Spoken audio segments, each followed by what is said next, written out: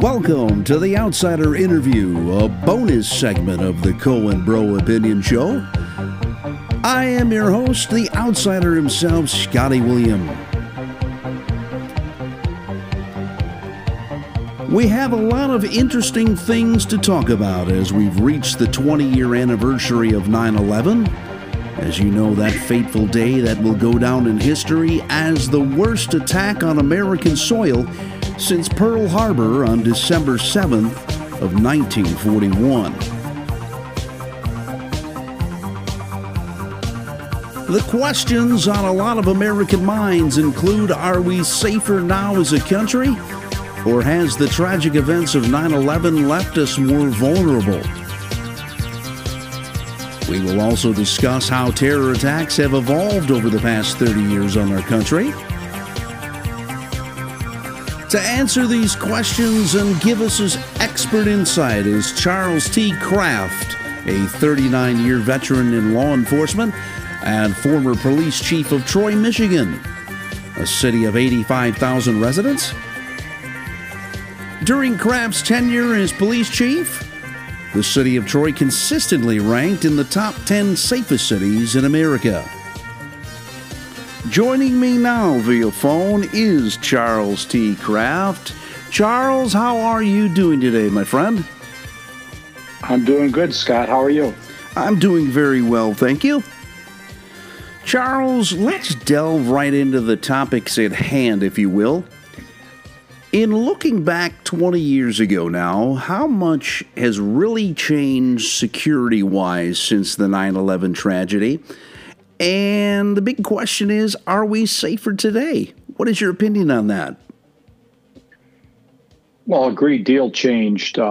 We talk about, are we safer today? And the answer to that is, simple answer is yes, we are. And the reason for that is that we've dedicated a lot of resources to the investigation into threats and following up. We used a lot of technological enhancements. It's really become prominent in our efforts, where I'm not sure that prior to 2001, 9/11, that it was that top drawer of an item, even though there had been a previous attack on the World Trade Center about 10 years before. And these kinds of acts of terror, not nearly as severe as what happened on 9/11, were being perpetrated all over the world. But I think we had a certain sense that it wasn't going to come to America. And once that did, we made a lot of changes, a lot more cooperation between law enforcement. And since I've left the department in 2009, I've stayed active in the field as a training director of a training academy, and then through my work with law enforcement technology companies. So I've interacted with a lot of law enforcement people from all different levels. And it's certainly prominent in everybody's thoughts and hasn't subsided at all, even though I think the public is perhaps been a little bit has forgotten a little bit about the seriousness of the issue, perhaps because we've kept them so safe. But a lot has changed. It's been a major change in our focus. Charles, to expand on your comment of law enforcement keeping people so safe and maybe forgetting about the severity of what happened 20 years ago.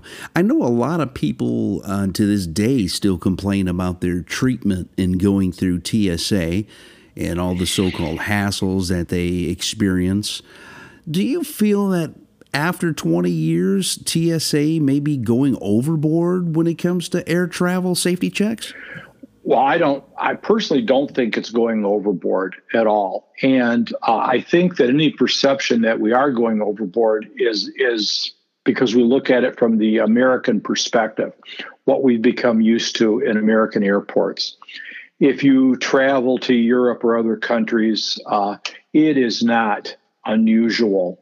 As a matter of fact, it's routine to find uniformed security people, be they military or the police, patrolling those airports armed with semi and automatic weapons, high visibility, presence, similar type standards for security checks that have been placed in place long before it was in place here. So from that perspective, I don't think it's going overboard.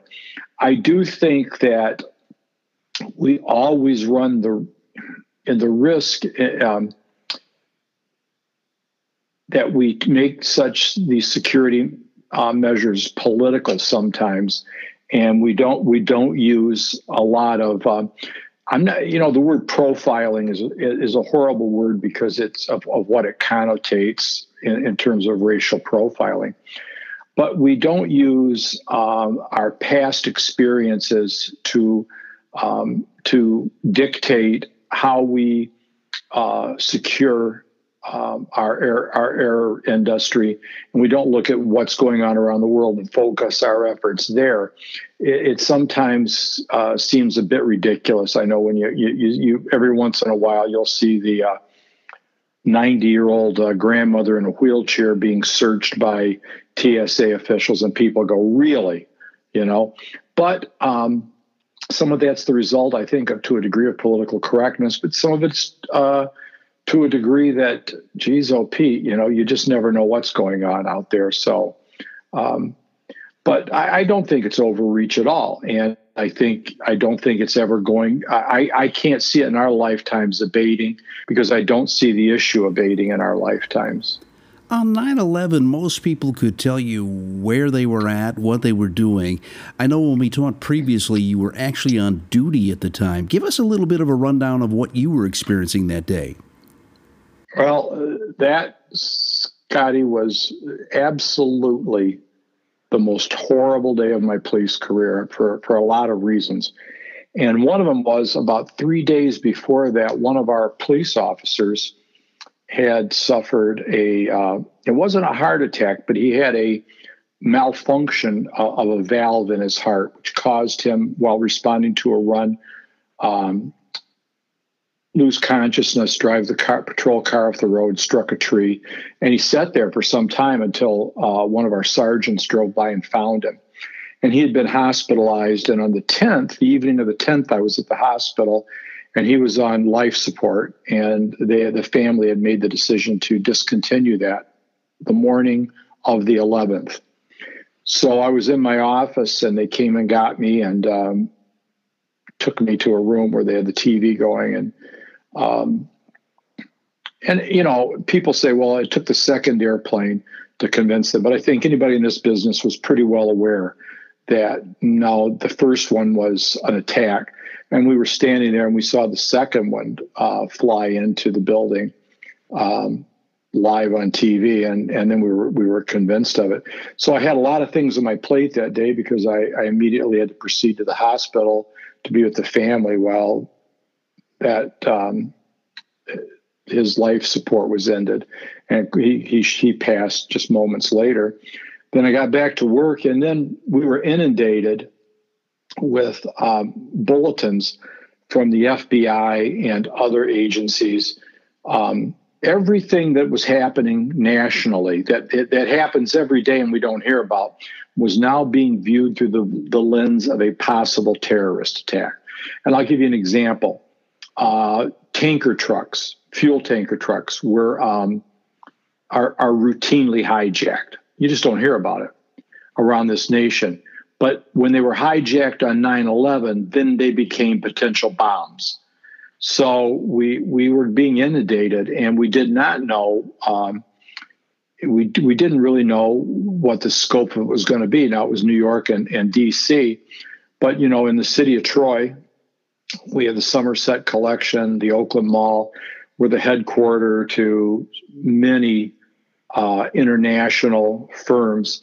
So we also have some critical infrastructure in our city in terms of gas distribution, electrical distribution, and water purification distribution points that needed to be secured. So we immediately set forth putting a plan in place to provide additional security, because that's the prudent thing to do, and so it was, I know I got there early in the morning and didn't get home until early the next morning. and staying at work and just trying to take all this in.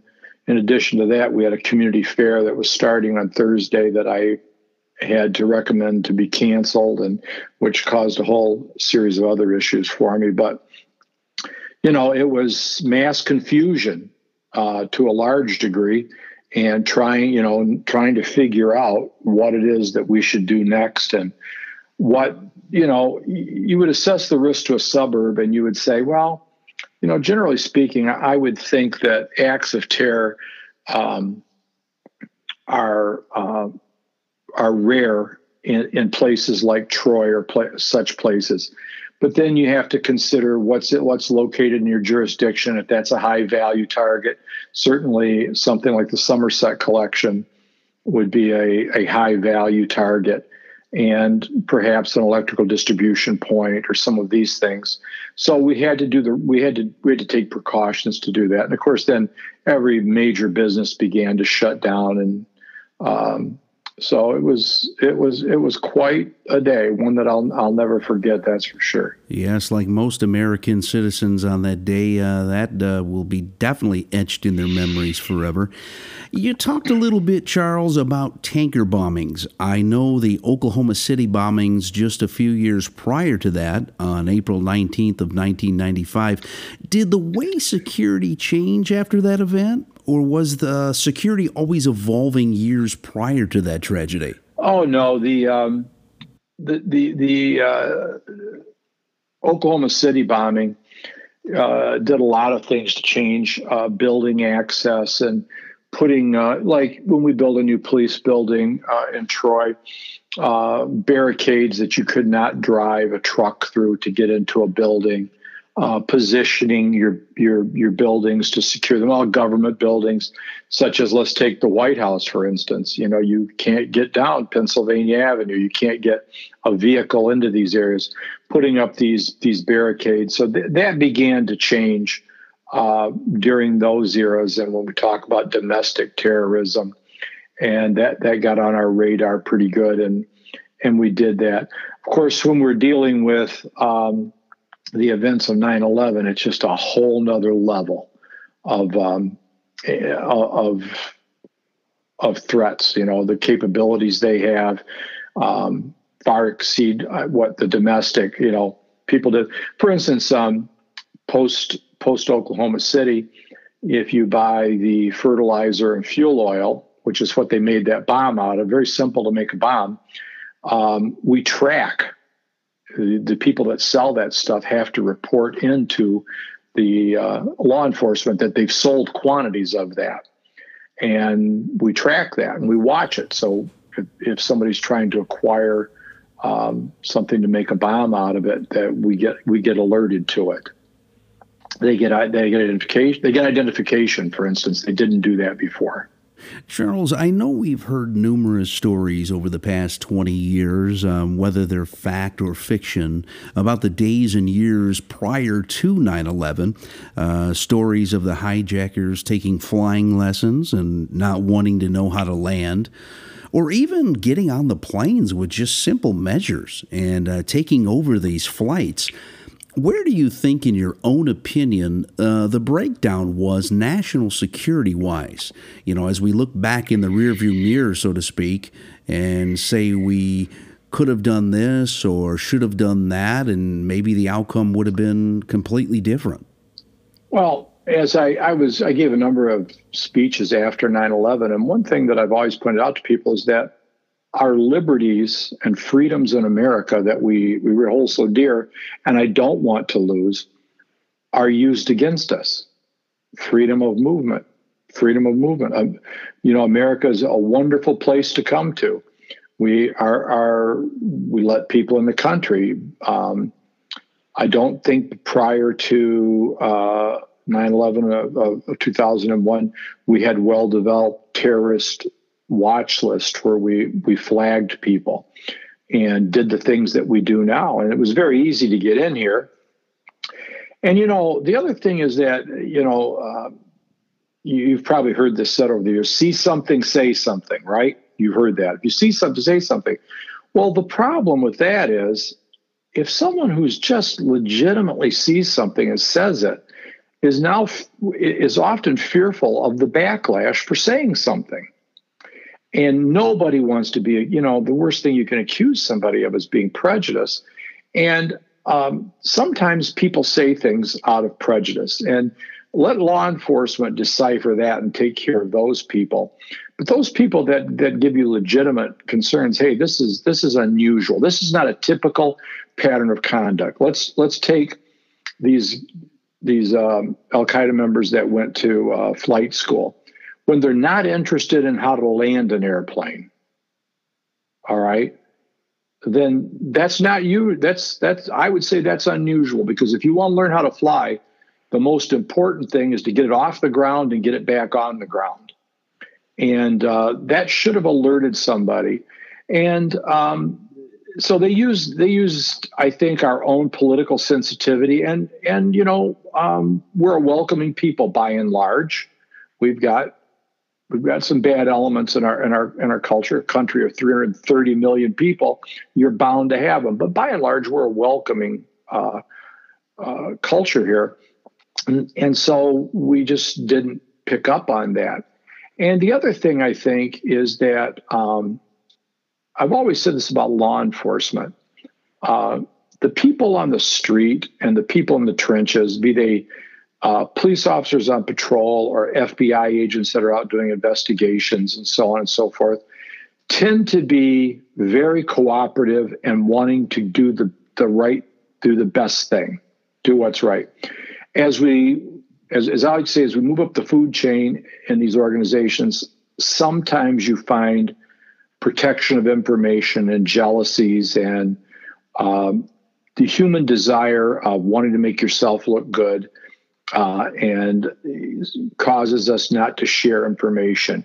And there was a fair degree of that. In addition, we had laws in America that prohibited us from sharing information with other people, with other law enforcement agencies. Like the feds could not share information with the locals. It was prohibited by certain laws. Those laws have changed. I think we've changed a lot in that regard, but it still comes down to people willing to do the right thing. And I talked this about people that were the executive officers in our police department, that it didn't matter who got the credit. At the end of the day, did we get the job done? And that's where you take your satisfaction from. Did we do it? Did we do it right?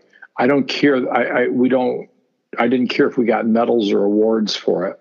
I just took my joy in seeing that we did something good and right. And that is absent sometimes. And I'm not talking out of school. You can read a million stories about that. And so that was used against us. And quite frankly, I think there was a sense of complacency that we just didn't think it could happen here. Yeah, speaking of complacency, you'd have to go back 60 years prior to December 7th of 1941 when Japan attacked Pearl Harbor. So you're looking at 2 or 3 generations that had never seen such an act of terror. No. And, because we hadn't seen a lot of this kind of, now you do know that in Europe and in the Middle East, they're very in tune with these kinds of acts because they'd been experiencing them for many years. We hadn't experienced them here. And you talk about World War II, indeed, Pearl Harbor. And and I was just discussing this with a group of people in the last couple of days. We still have a difficulty, I believe, in America in understanding the nature of this struggle.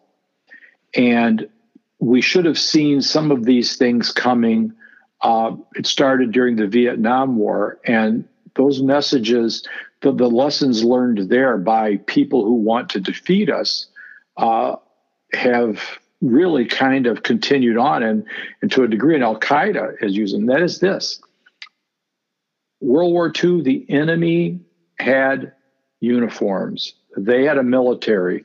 They had a structure. They had a communication system that allowed them that we could focus in, and they communicated. Plus, technology was much more basic then, and we could focus in, and they didn't have all the options. They're highly organized. Same thing with the Germans, and we saw that, and we've come to think that this is in Vietnam. What we ended up seeing was that although the North Vietnamese Army was present in Vietnam, the Viet Cong were really South Vietnamese people who were fighting the Americans. And they didn't wear uniforms, and we didn't know who they were. And that's kind of what we're finding here is we don't know who, they don't have a structure like we're used to. And we keep expecting that. And that's why fighting this struggle that we're having right now is difficult for some people. And you just have to change your mindset.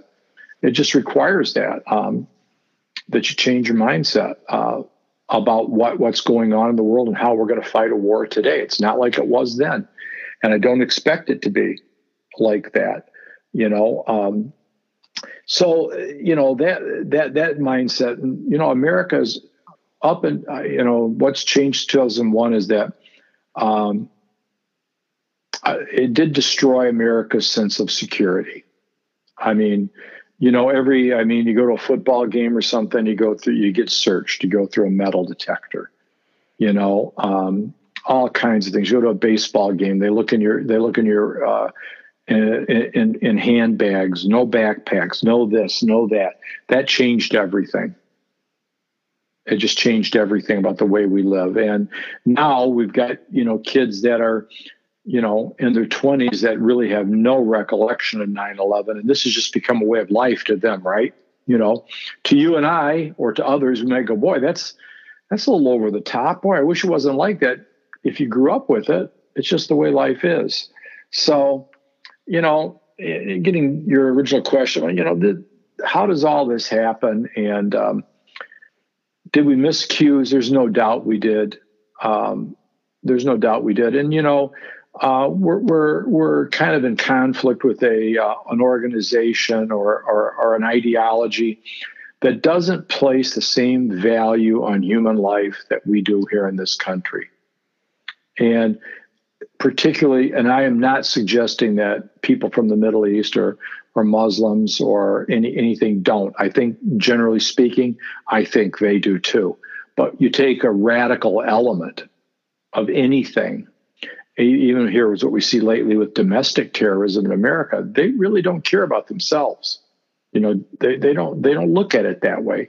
And you have to understand that when you're fighting an enemy that doesn't have the same values about human life that you do. And you have to look at it that way. So it was I'm sure, I know the historians will go back and they'll find all the things we did wrong, and that'll still be uncovered. But there were a number of things, but then you have to filter them through just, the humanness of everybody, that, if you would have known it, but was it really reasonable and logical for someone to think that way back in those days? And probably not.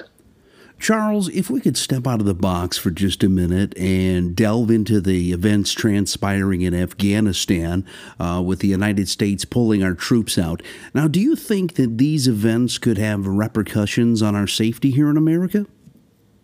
Well, this is obviously, I am not an expert on foreign relations or military or anything like that, but I would just give you, from my perspective, from talking to people that I've talked to that are, over the course of my career, federal agents from all of the disciplines within the federal law enforcement community and military people, intelligence people, I think it's going to be a negative. I think it's going to hurt us. And I think it is.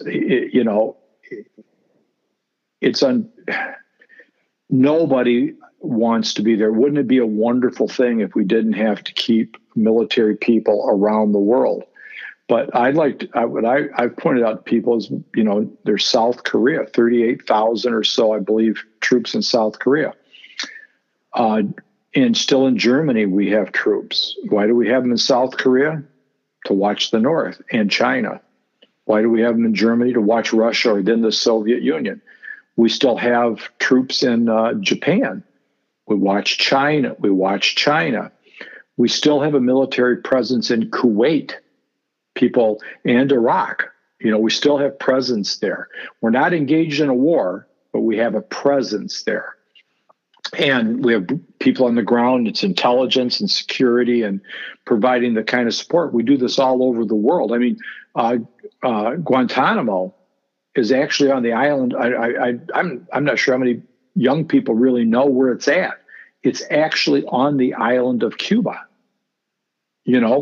Why do we keep Guantanamo? It's on somebody, it's because we need to keep an eye on people. And that's unfortunate. People don't realize that. But my fear is that, yes, it's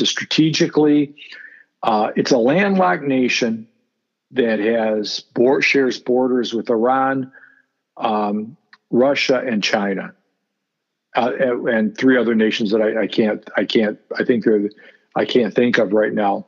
But certainly is strategically located. I have great fear that the Chinese will assume control of our former air base there. Once they do that, if the Taliban forms a government, it becomes a sovereign nation, and they allow China to control an air base there. Then if we find a terrorist training camp there, what are you going to do then? With China providing cover for them, So there's, and I read things about this, and this is just my personal belief. There are people that will probably argue, we needed to be out. And I would not argue. They may be correct, all right, in that assumption. I may be totally off base, but I think it makes for a really interesting discussion to try to figure that out. But I do fear that. I really do fear that. I'm really hopeful that, we're relying on technology, but they are too. And their communication systems are all built on modern technology. And my hope is that our government has continued. I know that they have an incredible intelligence gathering capability here, that we're monitoring these things and responding. And, you and I will never know how many arrests and small things that have happened, people prohibited from getting in here, were actually prevented major terrorist attacks, So it was like it's kind of interesting. One time I had a city council person say to me, why do we spend all this money on crime prevention? Crime's going down in Troy. And you wanted to say, yep, there's a reason for that, and so we're really safe because we do all these things, and people should understand that you can't. Okay, now they go, well, nothing's happened. Okay, exactly. You don't get credit for what didn't happen. People don't know what you prevent. You just never know. So I'm hoping that they continue down those lines. But your original question, Scotty, about there's been huge changes. Our culture, the way we view our freedoms, what we're willing to tolerate that we might not have been willing to tolerate before, and all those things. And it's really been. I do believe ultimately we are safer today, and it's my hope that we continue to do those things right. So that we've done. It was certainly a horrible day, and if you lived through it, it's one that you'll never forget. That is very true. Charles, as you so eloquently stated earlier, we've seen over the past 30 years attacks on our countries go from tanker bombings to use of aircraft. Do you feel with the viruses that have crept up over the past 15 years, and especially now with the COVID-19, do you feel that biological warfare is the next step in attacks on the country? Well, yeah, I do. I think that if they could acquire something that they could control enough, they don't want to kill themselves, all of their people in the process. If they could find something to utilize in terms of, a biological attack, and the military and the government spends a lot of time and money on that very topic, biological. As a matter of fact, it's chemical, biological, and radiological. All right. So we look at chemical attacks, we look at biological attacks, and we look at nuclear using radioactive devices when we talk about doing training on how to prevent that. And post 9/11, 9/11, we all were issued, suits. And I also went through the anthrax scare, which was right after that, if you might remember that, being mailed around the country. We policed that, and we did get a lot of those threats and mailings in Troy. So, I think that's definitely a possibility. It's, I don't know, take from TV, it was, I think the first season of Jack Ryan on Netflix or Prime, Amazon Prime, whichever has that. John Krasinski was built. One of the elements of the first season was using Ebola as a weapon, and so that is a possibility. I mean, that's something that our government and our agencies are well in tune with. They're well in tune with that, but absolutely. Now you can see what this particular pandemic, which is not as bad as Ebola. Okay. It's, I mean, certainly this has been incredibly difficult times for a lot of people. But you can see what it's done to disrupt. You can imagine what something more severe could. And so, yeah, but we do pay attention to those things. We are paying attention to that kind of thing. To touch on that topic a bit more, you stated that the tanker bombings created certain safety protocols when it comes to protecting government and civilian buildings. And obviously the 9/11 tragedy changed the way air travel is monitored and protected. What, in your opinion, do you feel is the next step in protecting Americans against biological threats, as vaccines have become a point of contention and has the nation kind of divided right now? Well, I mean, you're right. I have really, really good friends that do not believe in the vaccine, and they're still my really good friends. And I happen to believe in them, and I believe they're effective, and I have my reasons for believing that, and they have their reasons for not. But I think the key thing to preventing it is we live in a global world. I mean, for goodness sakes, people are flying in and out of America to all parts of the world every day. It's just the way it is. We have a global economy, and that requires a global intelligence effort. People need to accept, and this is not a political statement. This is simply a statement of human nature. I think the former president, George W. Bush, gave a speech on 9/11 where he talked about evil. And people have to understand that there are, as nice as it would be, as if we all loved each other, people do not. All right. People simply do not. People are fallen and people do not. And that we need the best thing we can do in defense of all of these things is to have a very, very high level intelligence program that cooperates, uses the latest in technology, and not only technology, but ultimately you have to put people on the street, people on the ground, to monitor what's going on around the world. Prior to World War II, Scotty, that wasn't that big of it. That wasn't that necessary. International flights weren't that often. You could control these things very easily. Very, very easily. One thing I believe, Charles, is that all of these attacks over the past 25 to 30 years is that evil does not have a face like World War II, when Hitler and Nazism and the Japanese was the poster boy for all that chaos that cost American lives. And unfortunately now stereotypes are being presented as the face of terror, and innocent people who fit those so-called stereotypes are being punished unjustly. Yeah, and Yeah, exactly. And this evil's no different. And that evil is not to say that German people, and I have, in my DNA, there's some German heritage. All right. The German people are bad or evil people. They are not. It's not to say that people of the Muslim faith are bad or evil people. But it's been, as a police officer, you quickly learn this. Evil is not contained to any race, ethnicity, religion, or gender. It's across the board. It's a people problem.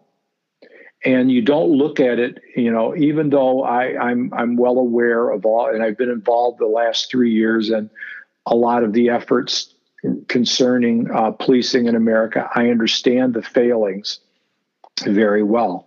But on the other hand, I also understand that most law enforcement people realize that that's not an indicator. You can't tie it to any particular group of people. It is a human failing that strikes all people. And that's just the way it is. And we have to accept the fact. And the other thing is that, we always look at everything through our own lens, and we tend to look at the world through the American lens, right? When you realize that just having probably running water in your home, good, clean running water, which everybody's entitled to and should have in America, puts you probably ahead of maybe 70% of the world's population. And we look at America like everybody thinks like us.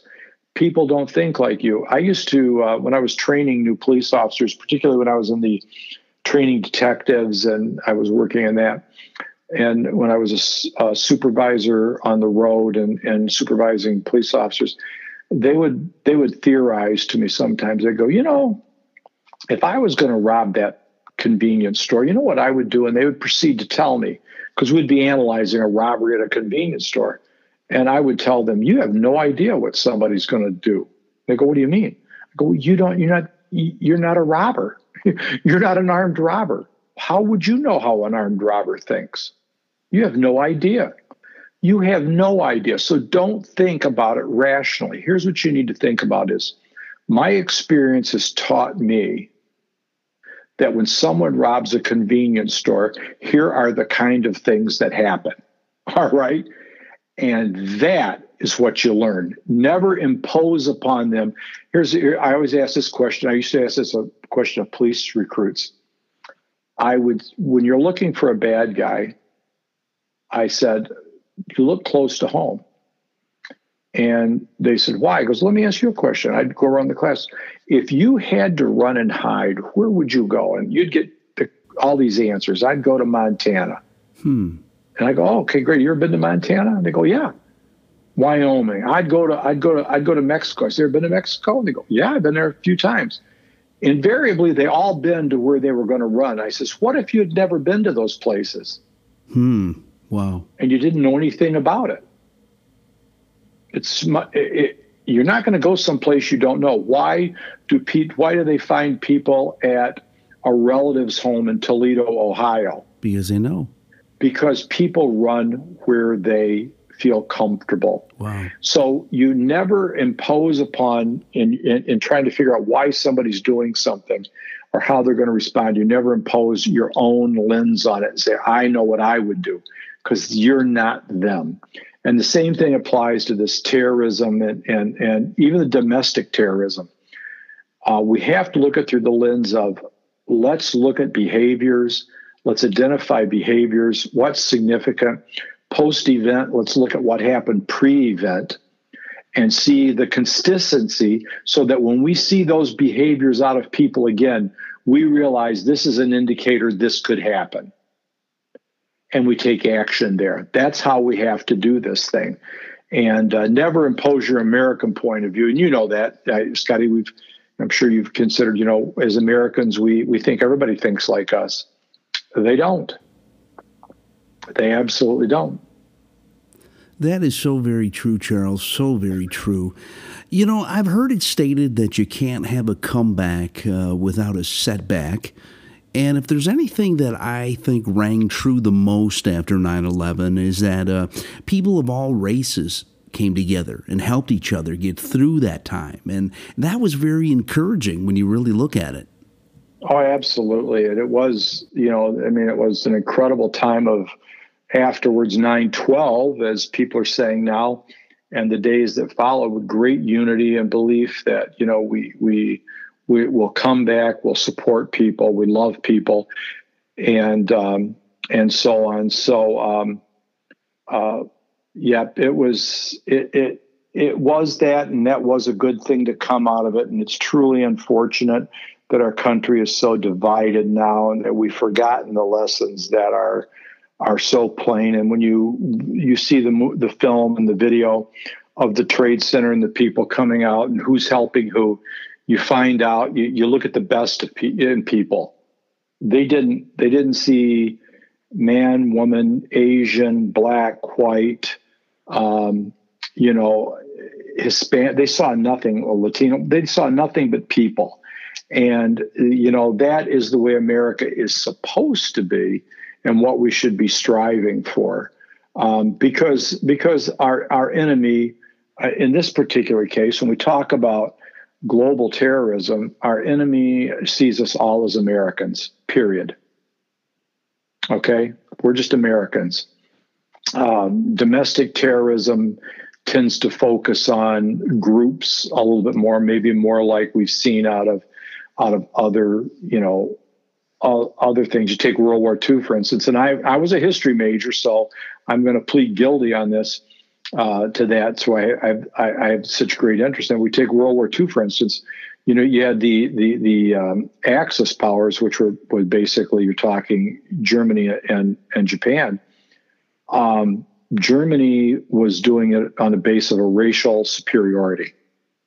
They believed in the Japanese didn't really get into that. That wasn't the reason. Theirs was a power, just strictly power and control. Now, they believed that they were superior, but I think not the everyday Japanese person certainly didn't, and certainly not the everyday German person, but certainly their leadership did. So American domestic terrorism tends to focus around that, and it needs to be addressed too, in all of its elements, right, left, however you want. I can't believe we can even classify them right and left. Why do we even bother with that? It's anti-societal is what they are, and that needs to be addressed in its whole, in its entirety. And because when you call it right and left, you start pitting people against each other again. But, the beauty of, I've seen those videos and over again, every year I watch those shows, and I'm struck by the fact that it didn't matter to people. They were just there to help people. And that's what's good about America and should be good about America. And if we can take those good things and love everyone and treat each other with respect, we can truly make this country great again. Charles, thank you so much for your time and especially your great insight on today's topics. Well, I just want to thank you for having me on. It's been a far-ranging discussion, but I think it's one that's on everybody's minds all the time. All of these various tentacles that come out from this. So thank you very much. And thank you, our listeners, for tuning in to the OutSider Interview, a special segment of the Cohen Bro Opinion Show. If there's a special topic you'd like to hear, feel free to email the show at wmrr.detroit@gmail.com. You can also look us up on Facebook and Instagram at Co-Bro Opinion Show. I am the OutSider, Scotty William, wishing you peace and blessings always. We'll see you next time. Bye-bye, everybody.